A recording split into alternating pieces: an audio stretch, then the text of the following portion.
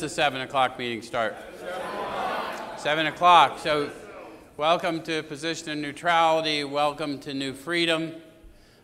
Before I get started on what I normally would say and get rolling, a couple of announcements about things that happen here that's open to the public. If you're in here visiting our facility and you're not a member here or staff here, we also have a open to the public recovery church service on Saturdays, officiated by Chaplain Sam Lee.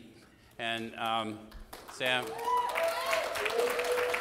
all of you are welcome. If you're here supporting members who are here, you're welcome to come and enjoy the service with your family member. Or if you just want to come to a church service and you're inclined to learn more about the Christian faith, Chaplain Lee does a traditional service specific to our population, people who have known trouble in the world. Fair enough? So what we normally do here, so you know, we take a look at the suggested instruction for a step or so a week directly out of this book, and we use this book in 12-step recovery. Why? The process described by the authors of this book has been proven to work for addicts of the hopeless variety, addicts to alcohol and other substances. So what we do is we just sort of try and show you, I'll try and show you how I find my experience in the book and encourage you to have your experience. And if we both do our job, share a spiritual experience in this room tonight. Fair enough? How many of you have been here before and can witness for these folks that does happen? Great. So by a show of hands, they're telling you that we're going to share a sensory experience. We're all going to know it. You know, have you ever heard the musicians when they really get into their craft and then somebody goes, "I feel you"? Sometimes they might, and sometimes they're just saying it, right? When we start showing you the Spirit, when we start pumping the Spirit, that's going to resonate in you. When it does, I'm going to know. And I'm going to call it to your attention because we would teach you to talk to you about the power we call God without giving you a demonstration of the power, right? So it's a sensory experience, and we're going to share that tonight. We're in the middle of the steps, 5, 6, and 7. And there's a lot of misunderstanding about it because of the way the book's laid out, so we want you to understand. They had a whole chapter on how it works, describing not the power, but the process. None of us knows, none of us can fully define or comprehend the power which is God, but there is a process that reveals that power to me, through me. So the chapter, How It Works, tells me in detail what that process looks like, and then into action, once I've done my inventory. And why do I do the inventory? Because my consciousness of God has been obscured by calamities, pomps, and worship, so I'm not feeling the flow in a meaningful way.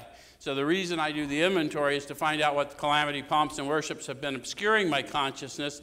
And 5, I'm going to share that with another human being and God, and I'm going to start having tangible sensory experiences, flow of the Spirit, as I unburden myself from the idea that God didn't know who I was.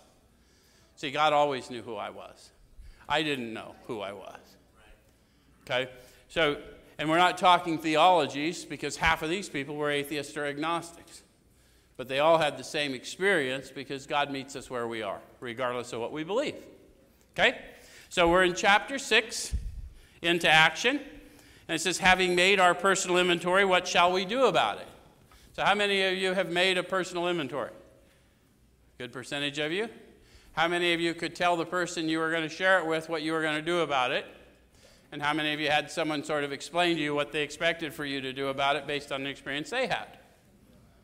So that's what the book was intended to do, to show others precisely how we recovered. So they laid out a path so that once they were gone, because none of us are we, they're we, but they left a book to describe what they did and what they experienced as a result, and then someone showed me what they found, and I now endeavor to show you what they found.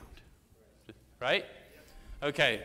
So we've been trying to get a new attitude, a new relationship with our Creator, and to discover the obstacles in our path. Did you know that's what we were trying to do? And not everybody does know. Some people say, well, I don't believe in God, because half were atheists. So why would I want a new relationship with a Creator I didn't believe in? To Deshaun's point, I need something to change, right? So what these guys witnessed to, regardless of what they believed, My relationship with creation is my relationship with Creator. If I'm having a tough time in creation, better check in with Creator. And so, since I was having a rather difficult time in creation, which is why I showed up at this clubhouse, because none of us get here on a winning streak, right? I saw what they witnessed to, and I allowed them to show me what they found. And once I went through the process they described, I too found what they found. I found purpose and power in my past, and it gave me the propulsion for a life of purpose. Anyone else have a similar discovery? Okay. All right, so that's why we might want to have a new relationship with Creator, because the one I had wasn't working. Okay. So we have admitted certain defects, and we've ascertained in a rough way what the trouble is.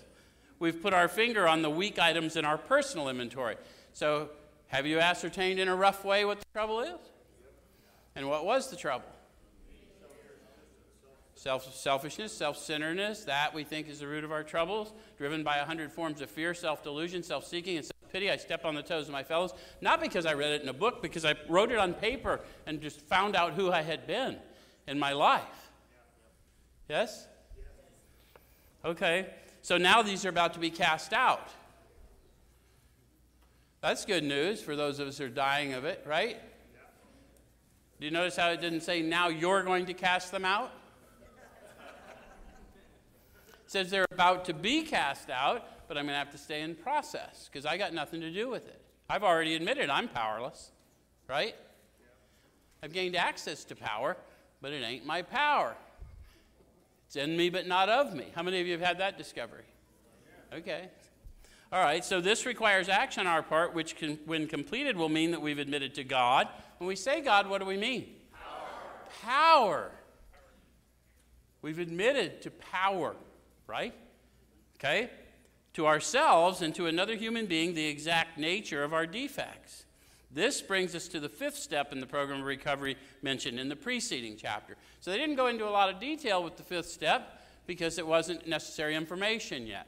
How many of you never went through with your third step because you were afraid of the fifth step? That's why we put the stuff in the way we put the stuff in. Don't cheat yourself out of a better version of you because you're afraid of something you're not prepared for yet. The process will prepare you for the step you're in. But don't try and go from 2 to 6. Okay. So this is perhaps difficult. Perhaps. Especially discussing ourselves with another person.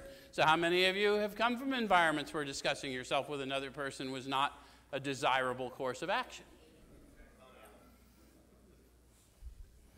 We think we've done well enough in admitting these things to ourselves. How many of you have tried that plan? Hope no one saw that. Darn, that was bad. I won't do that again. Anyone try that? How'd it go? Well, we're here, Joe. So that's what the authors learned too. And they're just witnessing to what they learned. They're just humans that had a very human experience in growing in the Spirit. Right? So there's doubt about that. In actual practice, we usually find a solitary self-appraisal insufficient. So can we get on board with them? Why is it important that we find agreement with them? Because rarely we've seen a person fail who's thoroughly followed our path. This is difficult, but what I've been doing is more difficult. So, okay, God, let's go, right? All right. So many of us thought it necessary to go much further. We'll be more reconciled to discussing ourselves with another person when we see good reasons why we should do so. You guys sponsoring? Everyone's going to balk at this step. They need to know good reasons why I did it, what I experienced as a result. I once thought and felt as you did. But I doubt I'd have made much progress had I not taken action. This is what I did. This is what I learned. This is what I experienced as a result. I walk in new freedom today. Right? Okay. So someone felt that. Who felt that? New freedom. That Spirit likes that mentioned around here.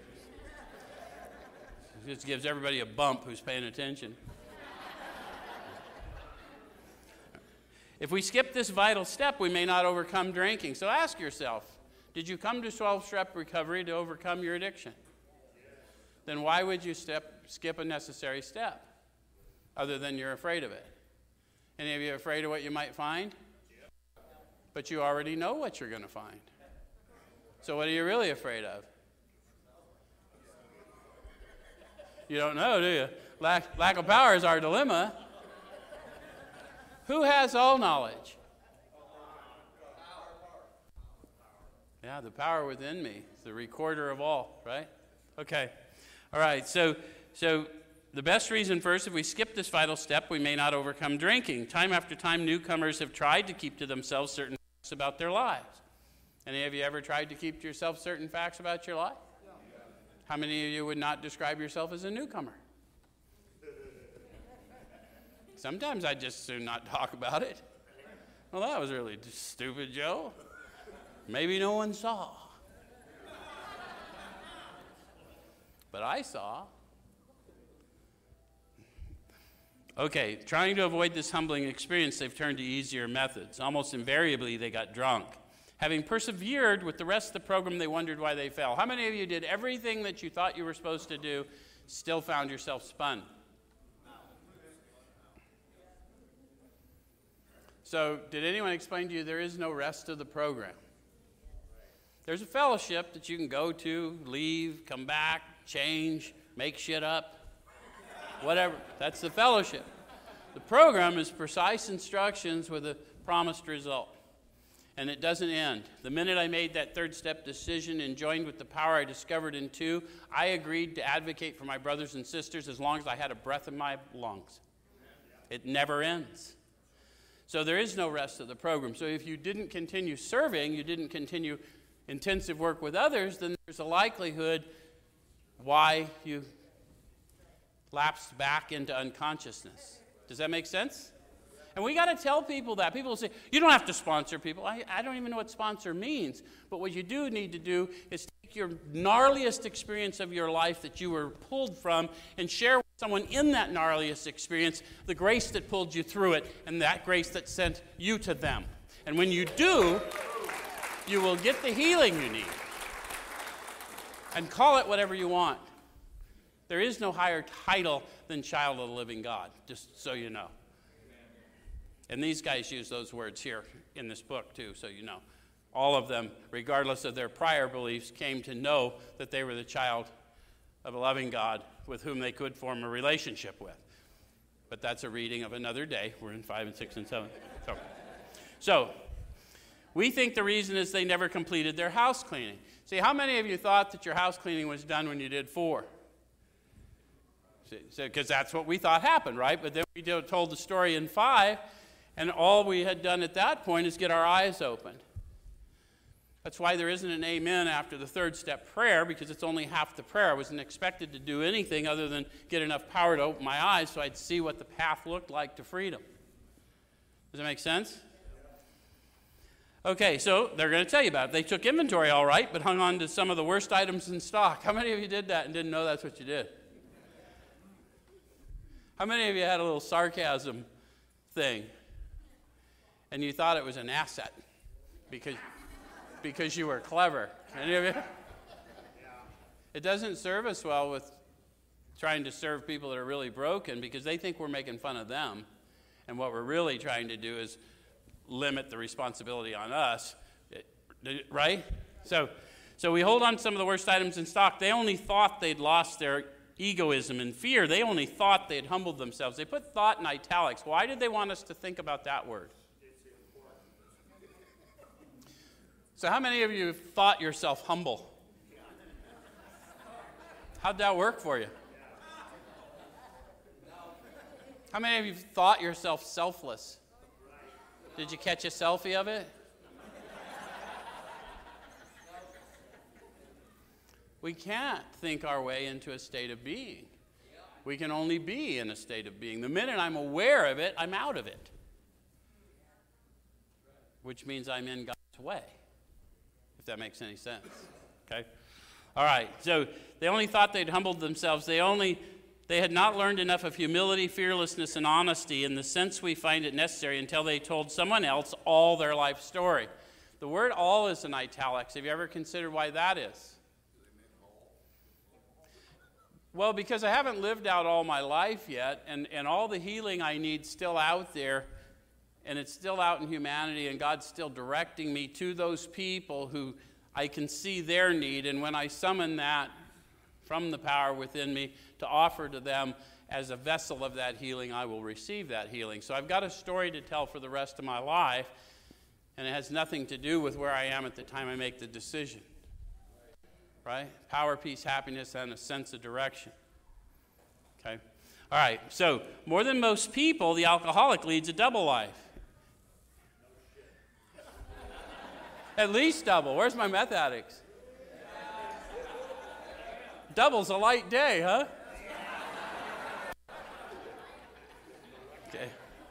Okay.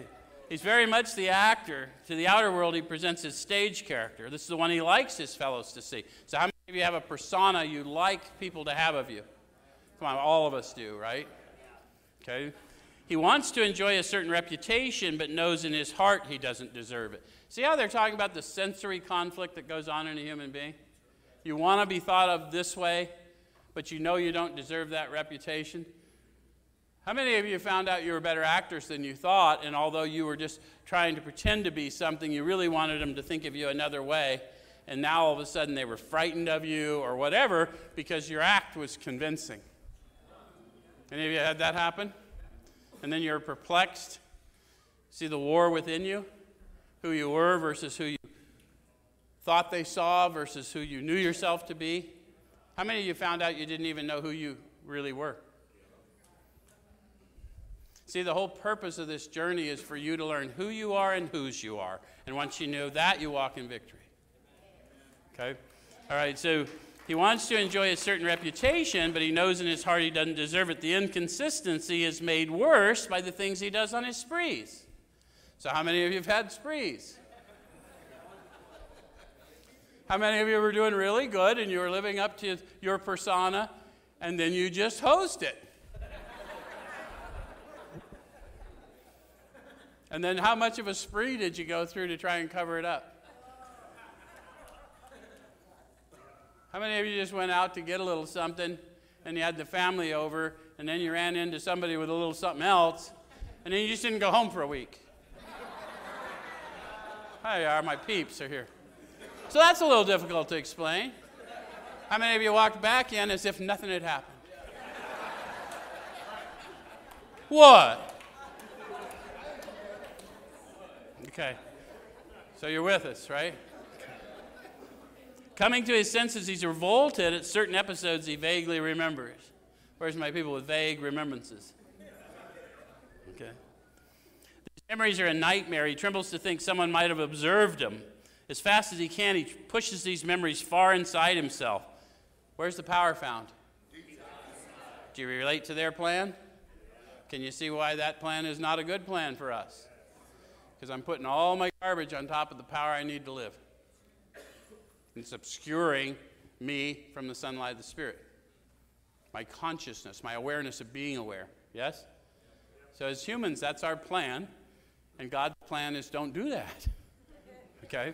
All right, so he hopes they'll never see the light of day. He's under constant fear and tension. That makes for more drinking. So what the doctor opined about us, because he observed it, Dr. Silkworth, was that we're restless, irritable, and discontented unless we can again experience that sense of ease and comfort what comes at once by taking a few drinks, which is why the just don't pick up no matter what plan doesn't work for us addicts of the hopeless variety, because I'm constantly in search for ease and comfort out there because of the disturbance within me.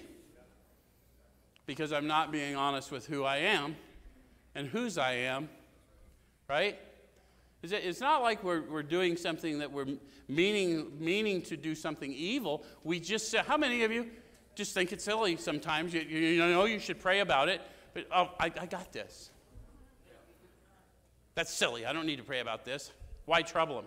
Well, because he knows. He knows what you need, where you're going.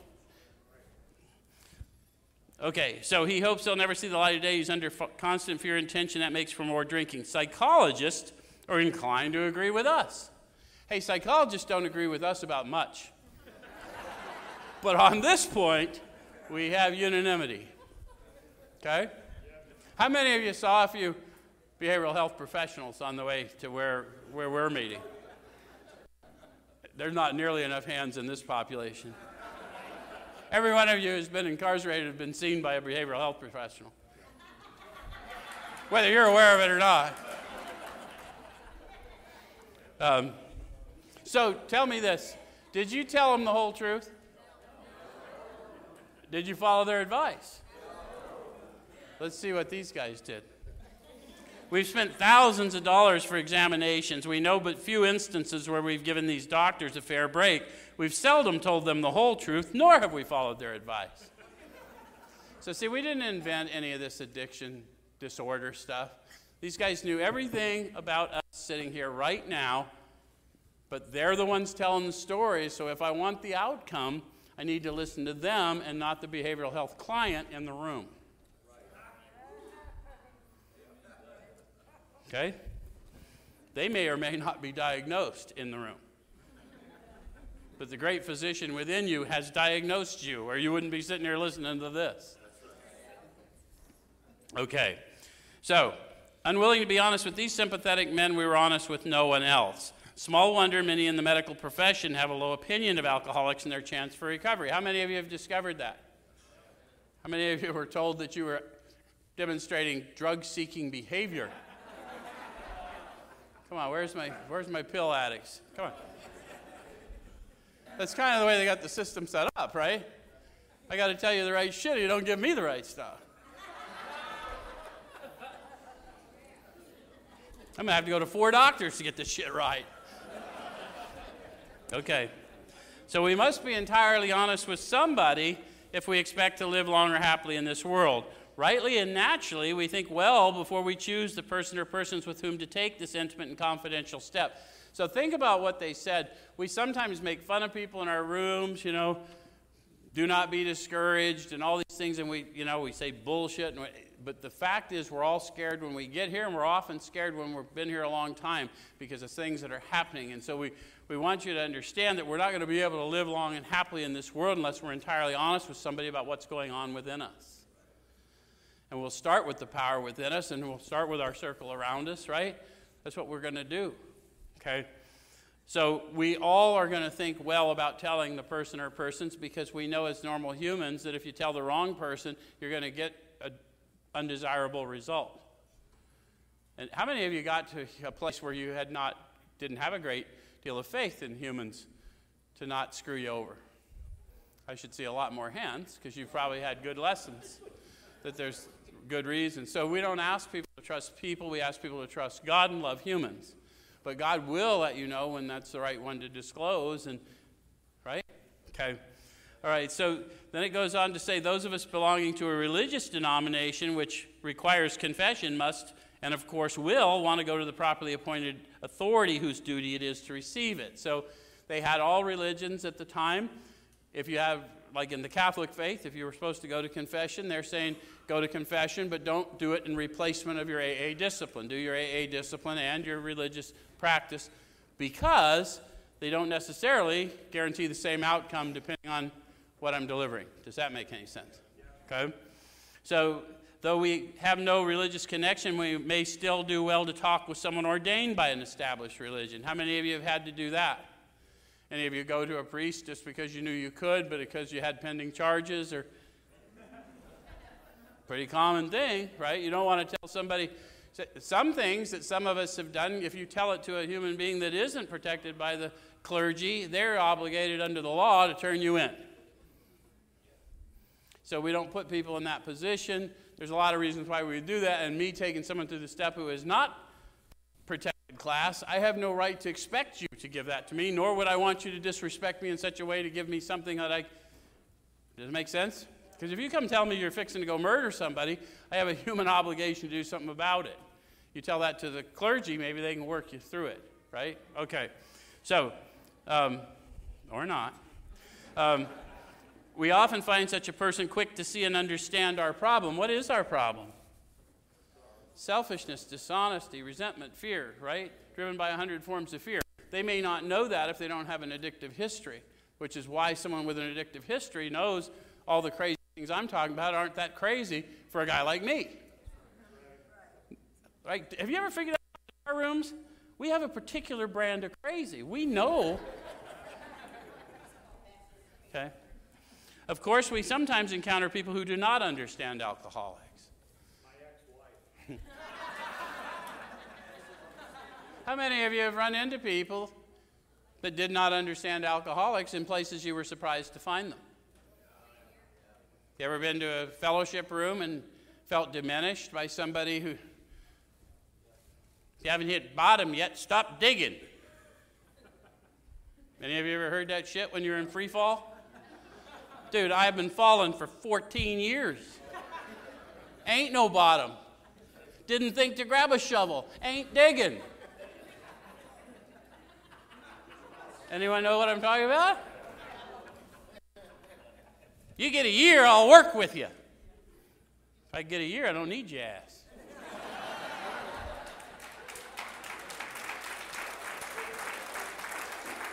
So we run into people who do not understand alcoholics. How many of you have been mad at a friend of yours when they twisted off again? Then you don't understand alcoholics. How many of you have been mad at yourself when you messed up again? Then you don't understand alcoholics. We don't need to go out there looking for them. Why wouldn't I just seek the power that can restore instead of cause more wreckage, right? Because I'm not disciplined to go inward. That's the point of lifetime, right?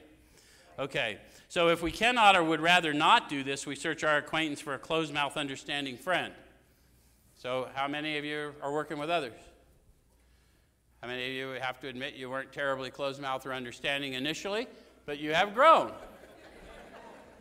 So I'm always seeking my spiritual experience as a result of the steps, not yours. I'm not empowered for yours. I'm not even empowered for mine. But I receive mine because I show up. But I'm there for mine, and you're there for yours, regardless of which side of the table I'm on. Does that make sense? So perhaps our doctor or psychologist will be the person. If it may be one of our own family, but we cannot disclose anything to our wives or our parents which will hurt them and make them unhappy. We have no right to save our own skin at another person's expense.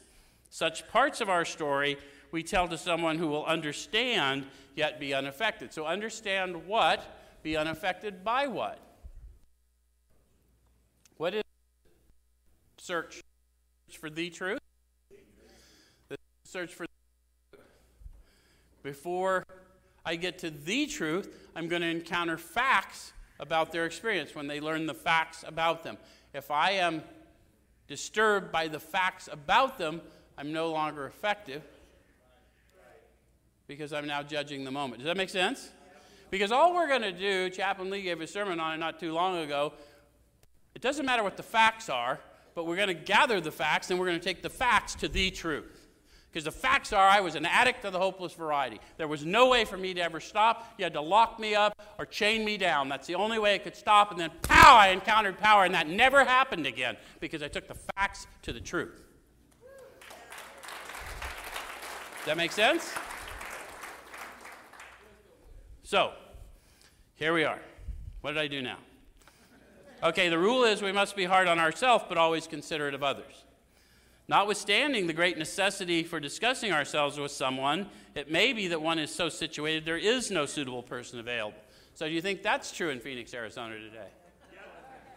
Maricopa County Jail.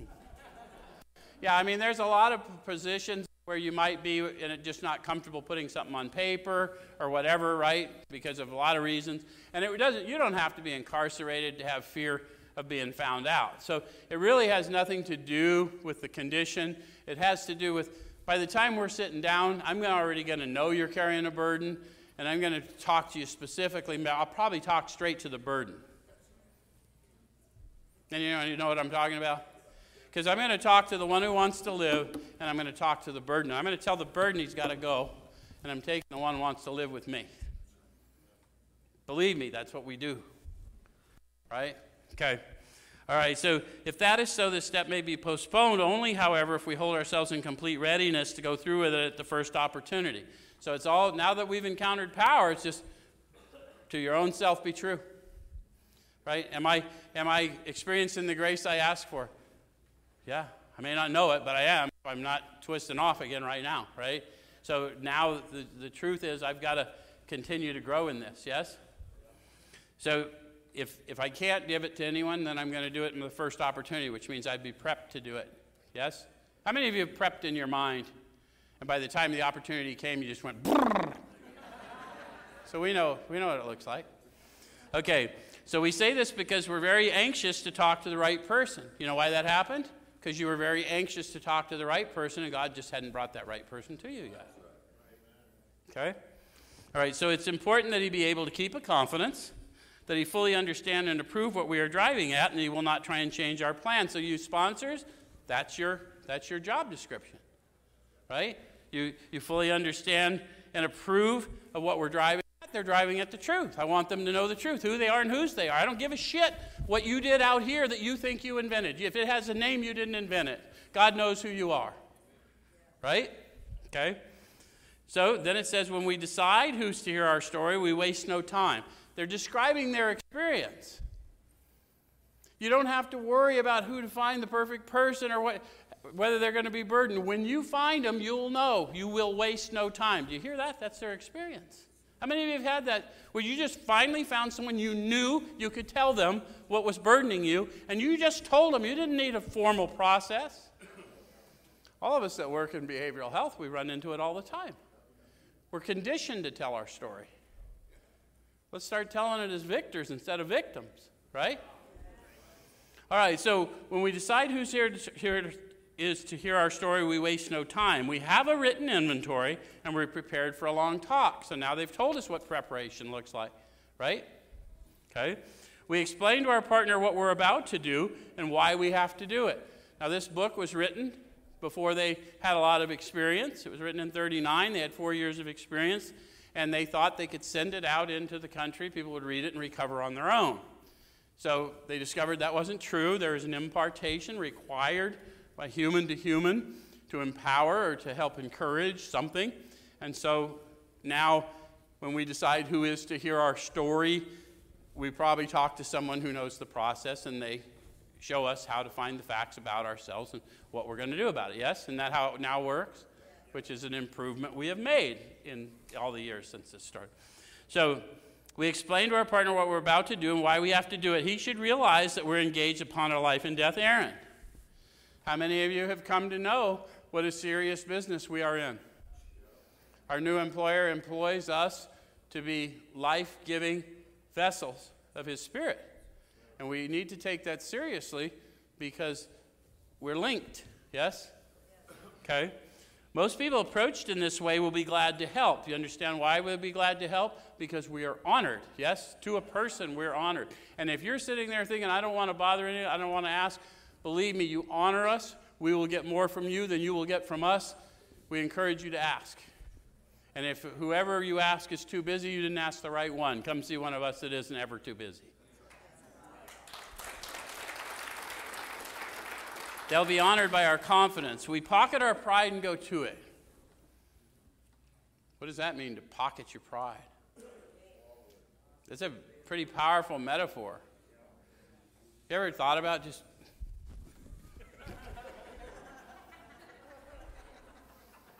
How many of you got into that inventory setting and you sort of knew, there's this little story I'm about to tell about that little thing I did? And this guy sort of likes me. I don't want him to not like me. We'll just hold that little detail back. Any of you ever do that? So the reason I want to pocket my pride is I am going to have to disclose to whomever everything there is about me that troubles me about me, because it's blocking my consciousness of the relationship within me that is the power to love unconditionally.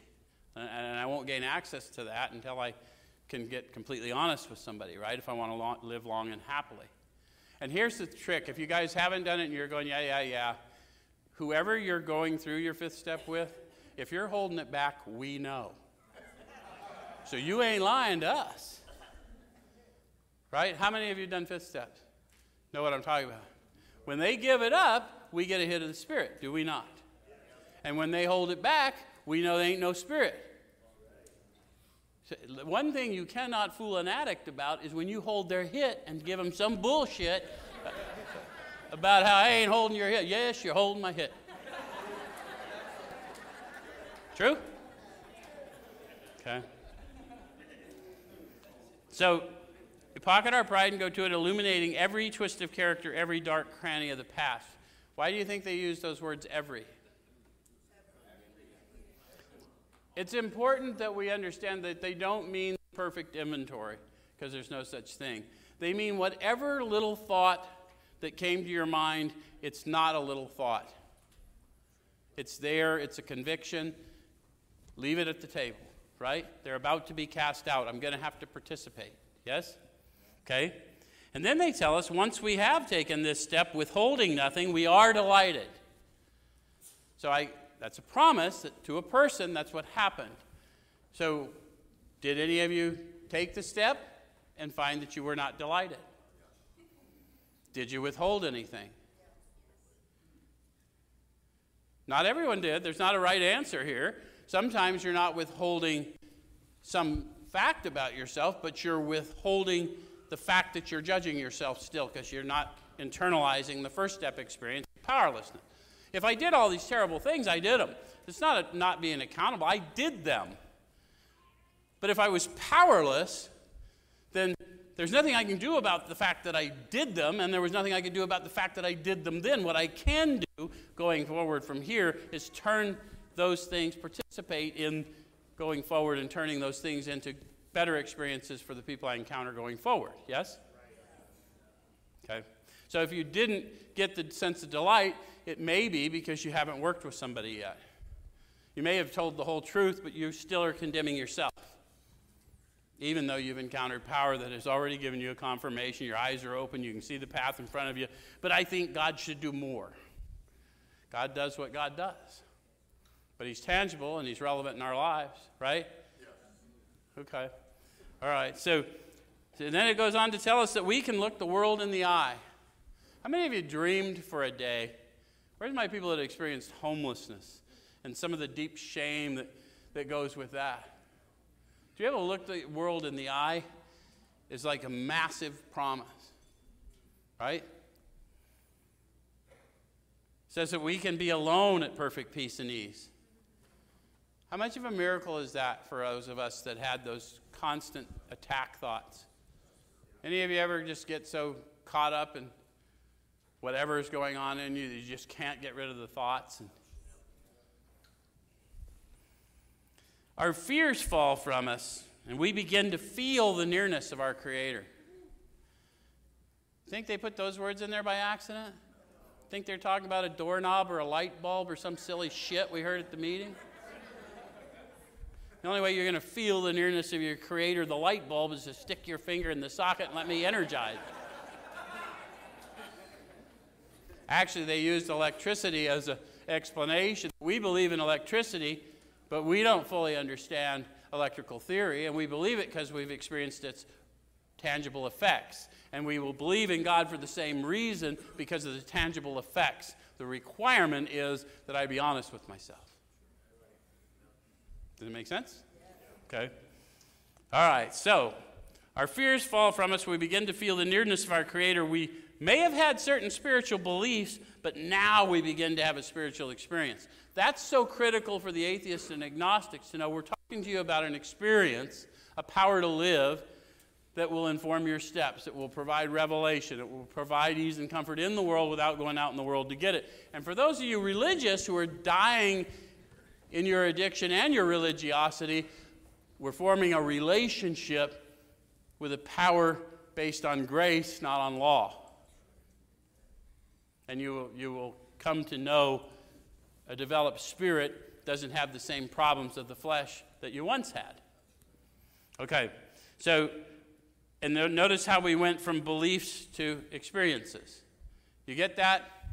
God in AA, God in 12-step recovery, the subject of my experience, not the object of my belief. You got to get that. I bear witness to His power, His love, His way of life. Why? Because I showed what I could do. Okay. All right. The feeling that the drink problem has disappeared will often come strongly. So how many of you got a 4-step done? Told a few things to somebody? then just ran right out there until your next buzz came on.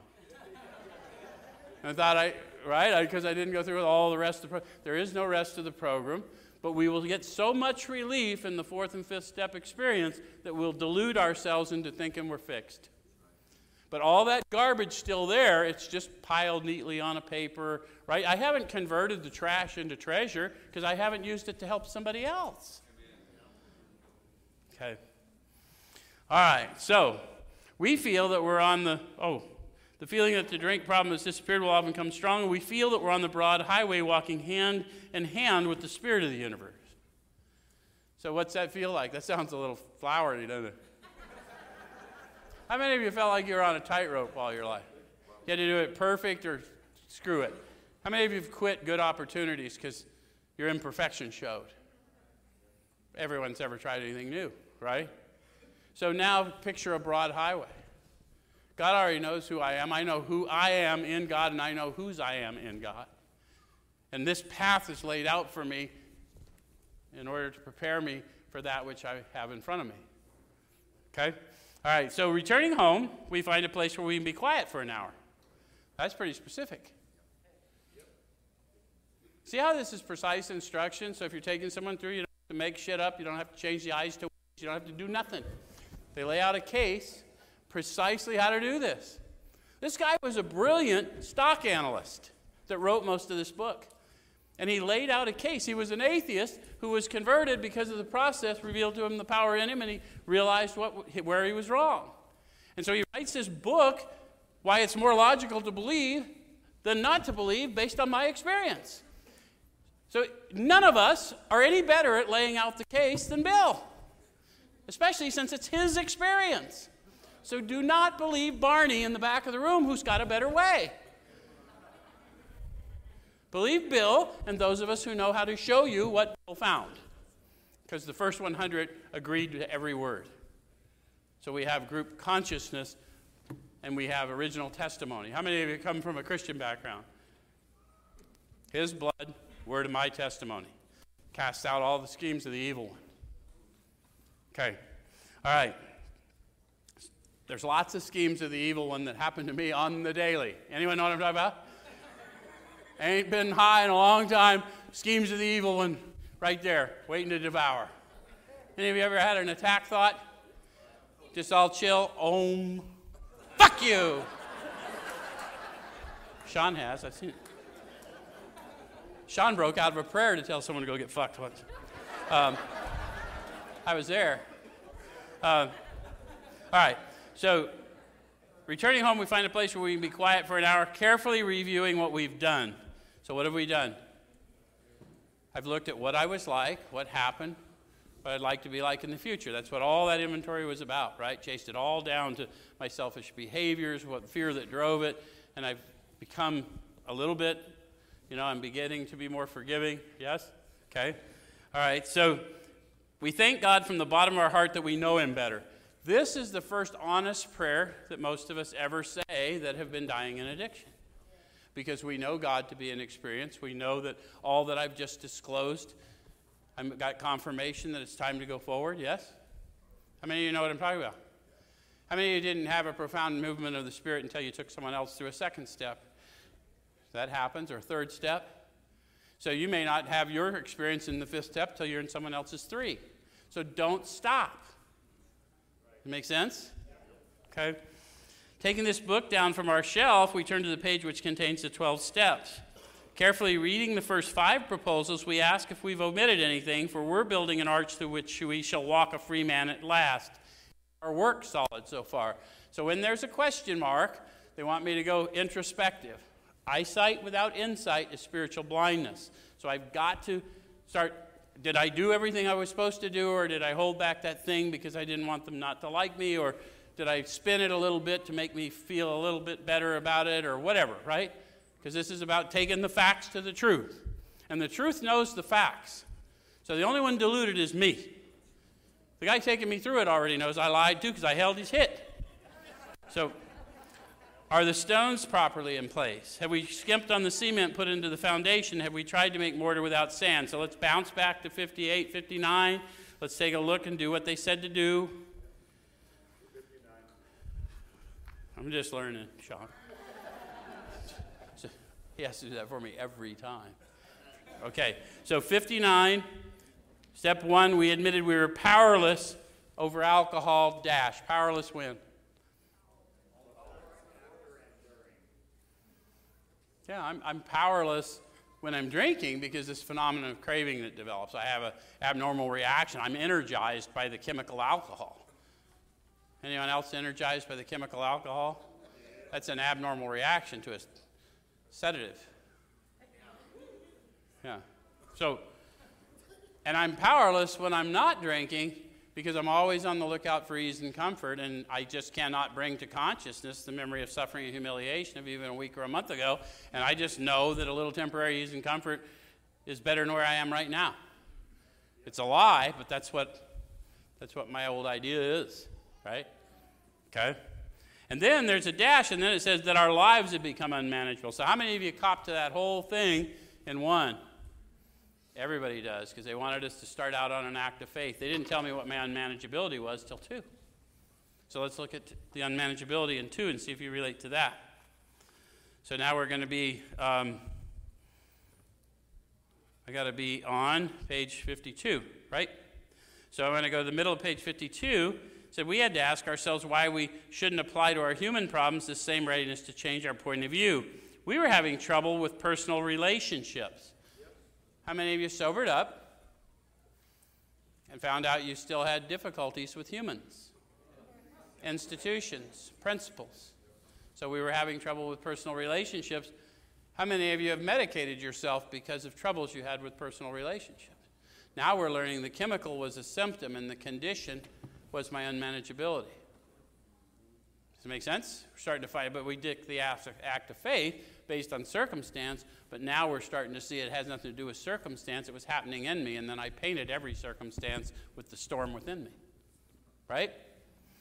So then it goes on to say we couldn't control our emotional natures. I mean, you had that little discovery. Okay, so would anyone tell you that humans aren't designed to control their emotional nature?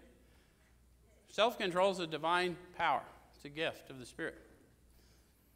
You're empowered to experience your emotional nature without being the emotion. You ever notice how you can have an emotion and not act in the emotion? Because you've grown a little bit? How many of you have found out you can be kinder than you feel like being? Haven't you gained access to power greater than you? You still thought like you, didn't you? That son of a bitch. How can I help you?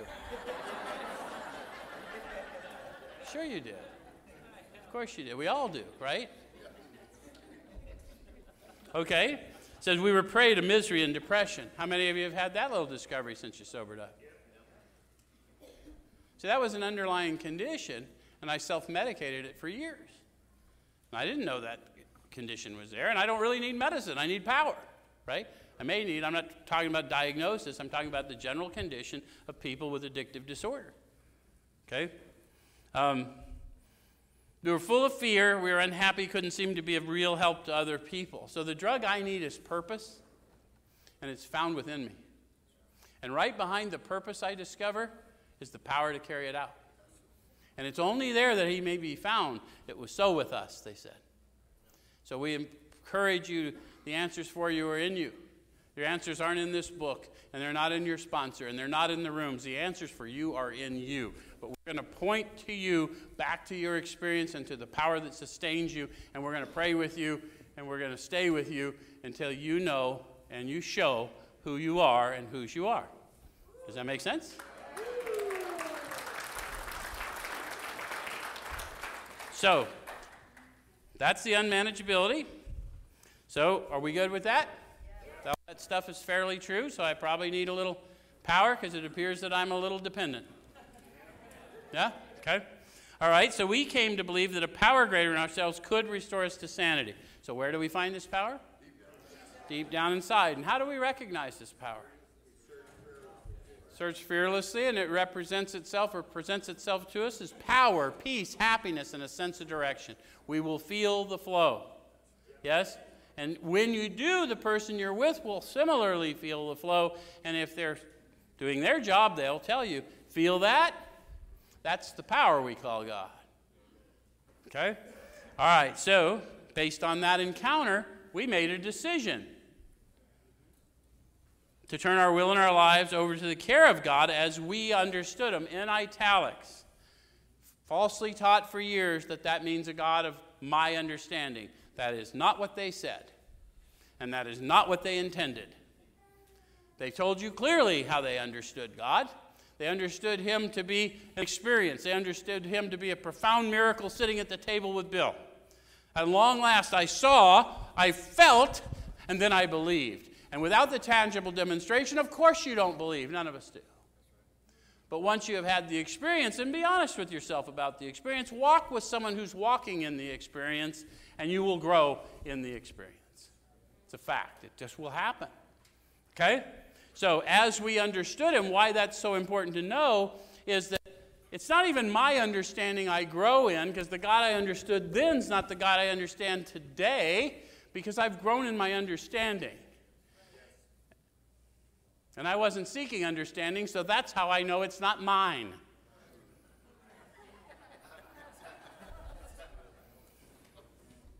So based on that, we got a searching and fearless moral inventory out of ourselves, right? Because we launched, because we've encountered power, and the evidence of a decision made is action taken. If you said, I've made a decision, and you have taken no action, good luck with that. You haven't made a decision. You've made a contemplation. There is no chapter on into thinking. I've scoured the book. There's no chapter on that. So once you've encountered power, you've had the process laid out, you're going to need power to go inward, because all of us are afraid. You're going to discover that things about you, hatreds you've held all your life, were maybe not based on sound judgment. That roles you've played were really not you. They were put upon you by others. You'll start finding out that you'd like to be released of other people's ideas of you and come into your own ideas and the Creator's ideas for you. Right? Okay. All right. So, well, we're now on page 76. And on page 76, it says, if we can answer to our satisfaction, we then look at step 6. So am I good with the work I did in 4? Am I still okay with the decision? Am I still feeling like this might work for me, right? Because I'm getting ready to prepare for the rest of the journey. I'm going to say another prayer, and that prayer does have an amen attached to it. You know why? Because that's when we're going to find out if I really want to grow. Because I'm going to have to go admit to people what I've done. I'm going to have to make a plan for making it right. I'm going to have to leave some people alone because I harmed them so bad they don't want to talk to me anymore. I'm going to learn it's not up to me to make them talk to me. Right? Okay. So, if we can answer our satisfaction, we then look at step 6. We've emphasized willingness as being indispensable. How many of you have heard people tell people, well, you know what? You're just not willing. I'm not going to help you. Willingness is divine power. The only way they're going to know willingness is for me to show it to them. It's not their willingness that lacks, it's mine. I showed up with judgment. That's not helpful. No one can be a harsher judge of me than me. I tried to kill me for years. Anyone else in my club? I'd fucking kill somebody who did to me what I did to me. Okay. So we've emphasized willingness as being indispensable. Are we now ready to let God remove from us all the things which we have admitted are objectionable? The entire instruction for step 6 was in that sentence. Did you catch it? What did it say? Let God. Does that imply I can do it? You ever heard anyone or said to somebody, I'm working on my defects of character? What are you doing, polishing them up? I don't even know what they are. I think they're assets, right? Until I try and employ them. Anyone know what I'm talking about? I worked in behavioral health for a long time. I was working with seriously mentally ill people once upon a time, and I thought I was very clever. I thought I was funny. So I was being witty in front of these people. And one of them came up to me after the session and said, Joe, why are you making fun of us? And I was crushed because I didn't know that's what I was doing. I didn't realize their level of comprehension wasn't picking up my witty. I was absolutely crushed. And then I knew that the Creator was the only counsel that could help me grow into the man I wanted to be. Does that make sense? That's how I learned a little something about let God as opposed to I'm working on my defects. Okay. So, we've admitted our objectional. Can he now take them all, every one? So they're giving us an idea. They know because to a man, they weren't ready to let go of everything at once. So now we want to get a little order. What can I do right now? What do I need to keep praying for willingness for? And what that I just need to put out there and not even think about right now? Right? Because some of those things are scary. It takes a while to grow in the Spirit, yes? Okay.